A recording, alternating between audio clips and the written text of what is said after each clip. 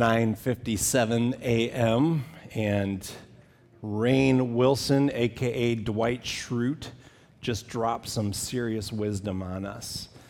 And that is going to take a while for your brain to catch up with what he just said. So I'm going to have him say it one more time up close. Listen carefully.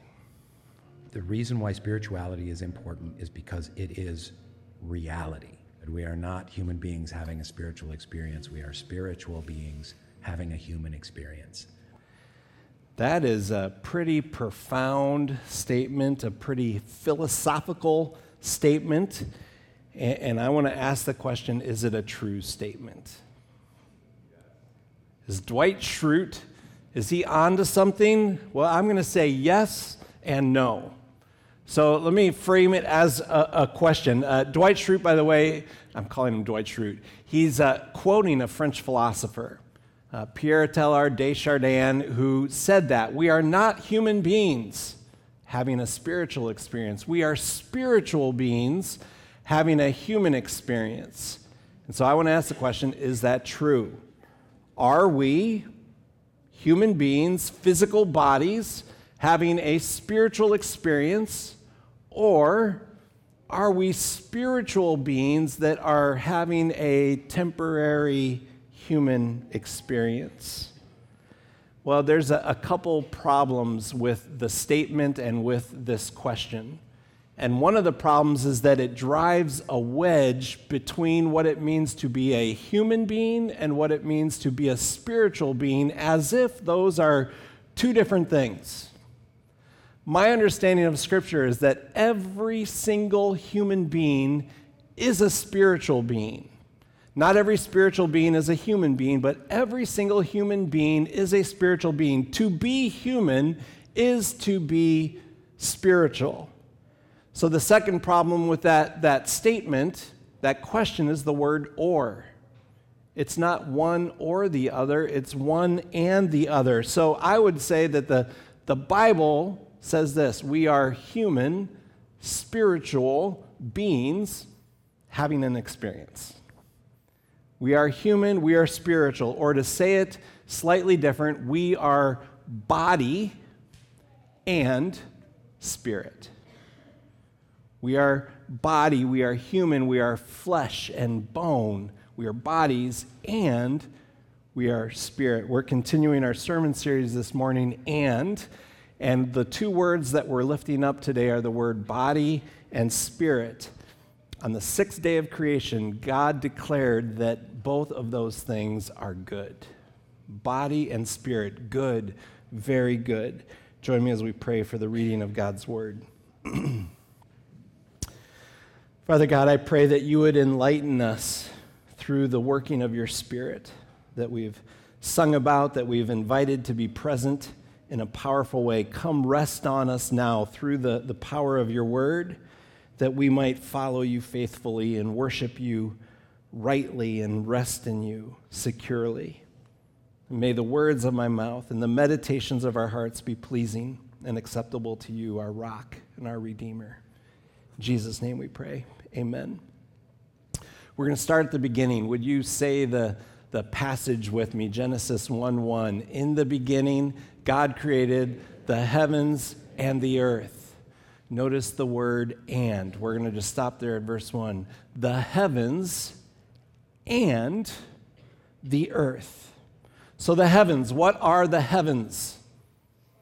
The heavens are God's abode. The heaven is where God says, I am going to place my throne in heaven. In Isaiah 61, God declares, the heaven is my throne. And then he says, the earth is my footstool.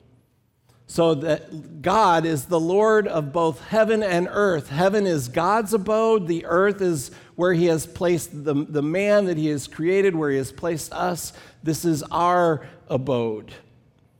God is Lord of heaven and earth. Sometimes we mistakenly think that heaven is the spiritual place and earth is purely the physical place. And when we're thinking that about earth, we are vastly underestimating the world that we live in.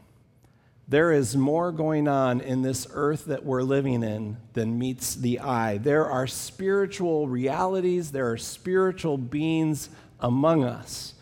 We know that there are angels among us.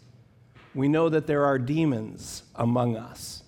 And every single human being that you meet, including yourself, is a spiritual being. So the earth is this place where the spirit and this bodily experience that we're having, they meet together. And there's a number of places in Scripture as we think through the scriptural stories where we see this kind of commingling of heaven and earth, and certainly the Garden of Eden would be the place to start. Adam and Eve are in this garden, and it is a very physical existence, a very human, a very fleshly existence, but God is walking in the garden with them. And in the garden, there's also the serpent, the snake. Satan is lurking. There's more going on that meets our eyes. How about Jacob and his vision? He has this vision of a ladder that extends between earth and heaven, and on that ladder, there are angels descending, and there are angels ascending, and he wakes up, and what does he confess? Surely God is in this place, and I didn't know it. I knew it not. So heaven and earth is the spiritual realities and physical realities are commingling here on earth. We can now continue in Genesis chapter 2, verse 2. The earth was without form and void. Darkness was over the face of the deep, and the Spirit of God was hovering over the water. And God said, "Let there be. Let there be. Let there be light." That's energy. God creates energy. Let there be sky. That's space. God creates space. Let there be land and vegetation. That's matter. God creates matter. Let there be the sun, the moon, and the stars. Let there be fish of the sea and birds of the air and beasts of the field. And God does all of that in 6 days. That's time. God creates energy, He creates space, He creates matter, and He creates time, and He declares it's good. That God made matter means that matter, physical matter, including our bodies, matters.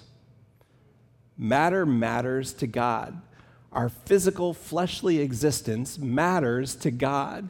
It's not to say Pierre Chardin, whatever, how do you pronounce his name? He's kind of communicating that this physical, fleshly existence is somehow inferior, that it's maybe even a shameful thing. It's not true. God created us bodies, and remember, God said it is good. It's very good. Matter matters to God.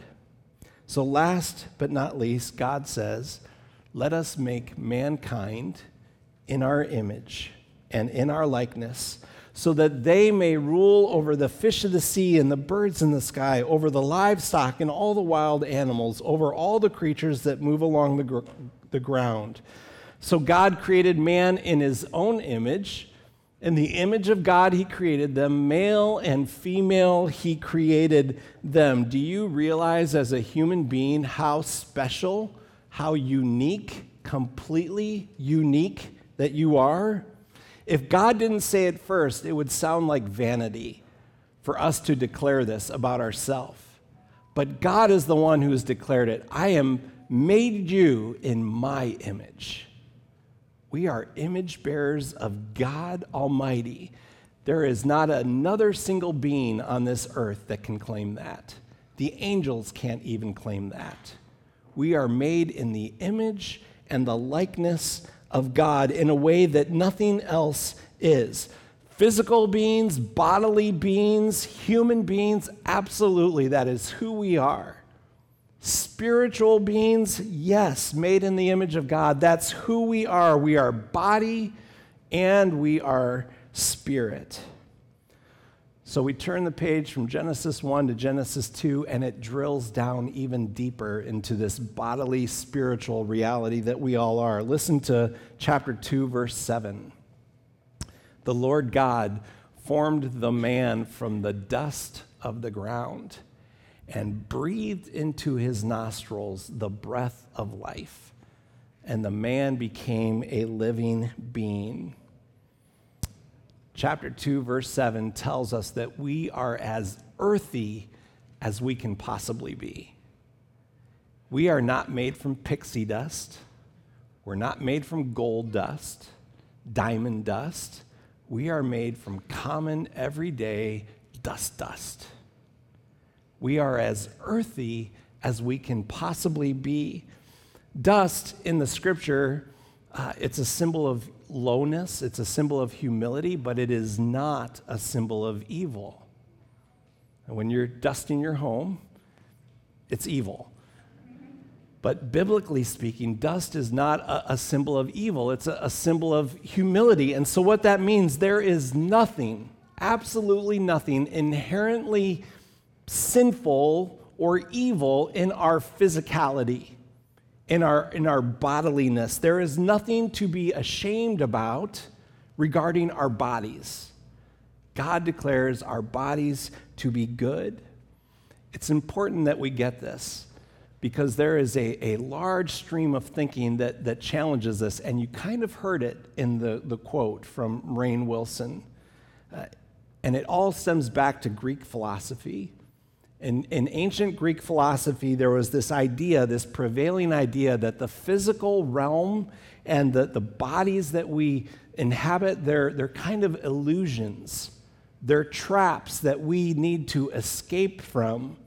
Socrates said the physical body is a tomb. It's a tomb which traps the soul, and death is the separation of the human soul from the physical body. This is carried over into a lot of the Eastern religions. Their hope, their grand hope, is to be liberated from the bodily, physical realm to reach this higher state of peace and harmony. For the Buddhist, the ultimate goal is what they call nirvana, this transcendent state where there is no suffering, there is no desire, and listen to this, there is no sense of self. Like they even lose, their hope is that they'll lose any sense of self. This is not a Christian worldview, and yet it's crept into Christianity. This is not a Christian worldview. The Christian worldview is this: matter matters. Matter matters. When Jesus returns, our hope, our expectation is not that he's going to discard all of matter, that he's going to discard this earth, that he's going to discard our physical existence, but rather he is going to restore earth to its original design. When Jesus returns, there's going to be a cosmic reboot, and we're going back to the Garden of Eden. So there's going to be a lot of continuity with what we experience right now, and there's going to be some discontinuity as well. Today, because of sin's corruptive effect, everything has been corrupted. Our bodies have been corrupted. We live in these bodies that break down. At Joyce's funeral this week, she wrote a letter to her family, and she began her letter saying, today as you meet, I'm in the presence of Jesus, which is so powerful. And she said, I'm free from my old body, my broken body, my sick body, and she is absolutely correct. God has freed her from the corruptible body. But she could have gone on that she has a hope that someday when Jesus returns, that she's going to receive a new body, a resurrected body, a perfect body. This is our hope. Our hope is not to continue on in some kind of immaterial, ethereal, non-physical, non-bodily existence. That's not a Christian worldview. And frankly, I think it's the reason that a lot of us are not more excited about heaven than we are. It's because we've bought into this Greek philosophy that heaven is going to be some kind of ghost-like experience. That's not how God created us. God created us to have a physical place. He created us to be selves. Heaven is not to lose all sense of self. We were created to be bodies. Today, yes, the earth groans. We groan. Because of sin's effect, all of creation has been groaning since the pains of childbirth right up to the present time. But I want you to listen to this verse in Romans chapter 8. Listen to what Paul writes.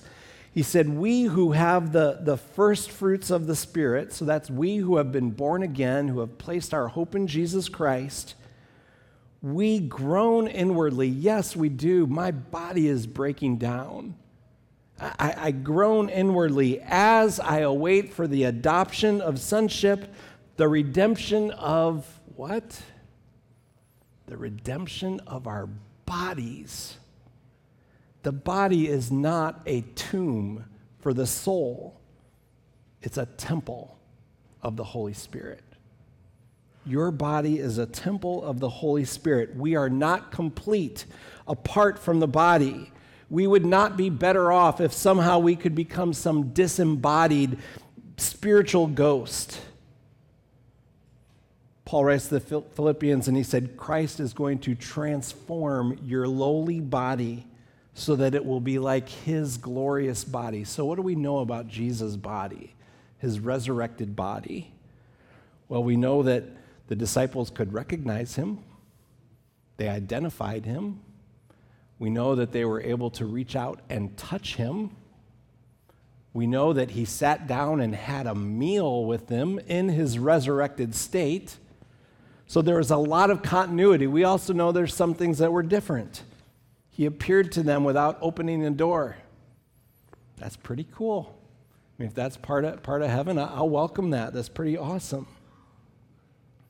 So for physical creatures such as ourselves, people who have been designed by God to run and dance and touch and taste, a bodiless, non-material, purely spiritual existence is not all that captivating. At least for me, it's not. Are we really to believe that the absolute delight of physical taste, blueberries and cheese pizza, the delight that we experience, that when we get to heaven, that's going to be gone? I mean, we read about this heavenly banquet, that when we get to heaven, there's going to be a banquet. Is that just a metaphor? Or do you think that maybe our taste buds will be in pristine condition and the blueberries will taste better than any blueberry you've ever had? That's what I believe. Was Malachi's vision of the sun rising with healing in its wings and us going out and leaping like a deer released from the stall, was that just a metaphor to say heaven's going to be great? Or are we going to leap and skip? I think we're going to leap and skip and run and dance. Are we going to lose all sense of self, that which makes you uniquely you? No. Was Jesus in his resurrected body still Jesus? It was still Jesus. We're going to still have our sense of self. At the risk of you thinking me crude this morning, I'll ask this question: will there be sex in heaven? Is there going to be sex in heaven?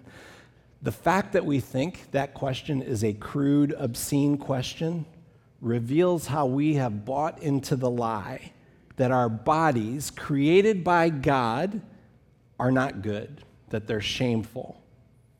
Adam and Eve became one flesh through a sexual intercourse before their fall into sin. Before their fall into the sin, and it was good, and it was pleasing, and it was holy in God's sight.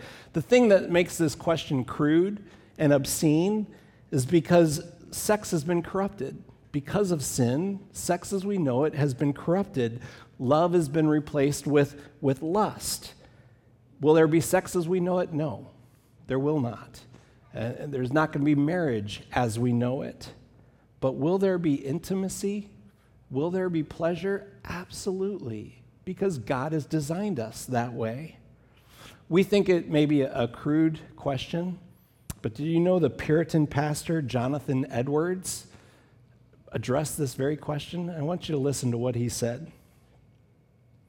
He said, in heaven, the glorified spiritual body of the saints shall be filled with pleasures of the most exquisite kind that such refined bodies are capable of. The sweetness and pleasure that shall be in the mind shall put the spirit of the body into such a motion as shall cause a sweet sensation throughout the body, infinitely excelling any sensual pleasure here. Infinitely excelling any pleasure here. We are physical beings today, and our hope and expectation is that through Christ we will continue to be physical beings in a glorified body, liberated from sin's corruption, but still physical. So we recite this all the time, and I've got to go in order or I'll get it wrong. I believe in the Holy Spirit, the Holy Catholic Church, the communion of saints, the forgiveness of sins, and what? The resurrection of the body. We believe in the resurrection of the body. So we are as earthy can be, but that's not all we are. We are as spiritual can be. So listen to Genesis 2:7 again. The Lord God formed the man from the dust of the ground and breathed into his nostrils the breath, in Latin, the spiritus, in Hebrew, the ruach, and in Greek, the pneuma. In every ancient language, the word for breath is the exact same word for spirit. So he formed us from the dust of the ground, and then they breathed into us the spirit that enabled us to become a living being. He breathed into us the breath of life. We are as spiritual can be. We are dusty and we are glorious. We are body and we are spirit. Now, I know and you know, and John alluded to it, that we go through storms. We know that things are breaking down. And there's a lot of groaning that we experience because of that. I feel it in my body when I get up in the morning. I feel it in my bones. I feel it in my mind. I can have the most hellish thoughts. Think, where did that come from? I feel it in my will as I'm prone to wander, as we sometimes sing. I feel it in my emotions. I want to live in joy, but I experience anxiety and depression and despair. I experience it in my inner self, in my inner person. That's our reality right now, and it reminds me of a vision that Ezekiel had. Listen to this vision. The hand of the Lord was on me, he writes. And he brought me out by the Spirit of the Lord, and he set me in the middle of a valley, and it was full of bones. That's a lot of groaning going on. Full of bones. He led me back and forth among the bones, and I saw a great many bones on the floor of the valley, bones that were very dry. And he asked me, Son of man, can these bones live? I wonder that for us. Can these bones live? Can that which has been so corrupted, so polluted, so impacted by sin, can these bones live? And Ezekiel answered, Sovereign Lord, you alone know. You're the only one that knows if there's any hope for these bones. And he said to me, prophesy to the bones and say to them, dry bones, hear the word of the Lord. This is what the sovereign Lord says to these bones. I will make spiritus, ruach, pneuma. I will make breath enter you. I'll put my spirit in you, and you will become living beings. I will make my breath enter to you, and you will come to life, a new spirit. But he doesn't stop there. Listen to this. I will attach tendons to you, and I will make flesh come upon you, and I will cover you with skin. I'll put breath in you, and you'll come to life, and then you will know that I am the Lord. That's God's vision for us. New spirit, new body, body and spirit. So there's so many questions that we have about heaven. Will I be able to do this? Will I be able to do that? The biggest question is, will I be there? Will I be in heaven? All of these things God has done for us as a gift because he loves us. And the very fact that he invites us to be in heaven is a gift. And it's a gift that we simply receive. We say, yes, I want to be there through the power of Christ, through the power of Christ's blood. Lord, receive me as your child. And then we've got this incredible hope, better than anything we've ever experienced on this side of heaven. Join me as we pray.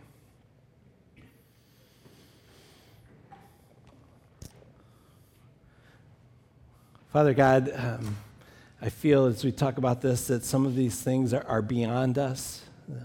Your thoughts are not our thoughts, your ways are not our ways, and yet you have given us your word to reveal little glimpses of who we are today and who we will be tomorrow through trust in you. And so, Lord, we thank you for the incredible gift. We thank you for the design with which you created this world, with which you created our bodies, that we were created dusty and glorious, a reflection of you. Lord, we love you. We pray for anyone who has yet to put their hope and trust in you. We pray that today would be a day of salvation. We pray this in Jesus' name. Amen.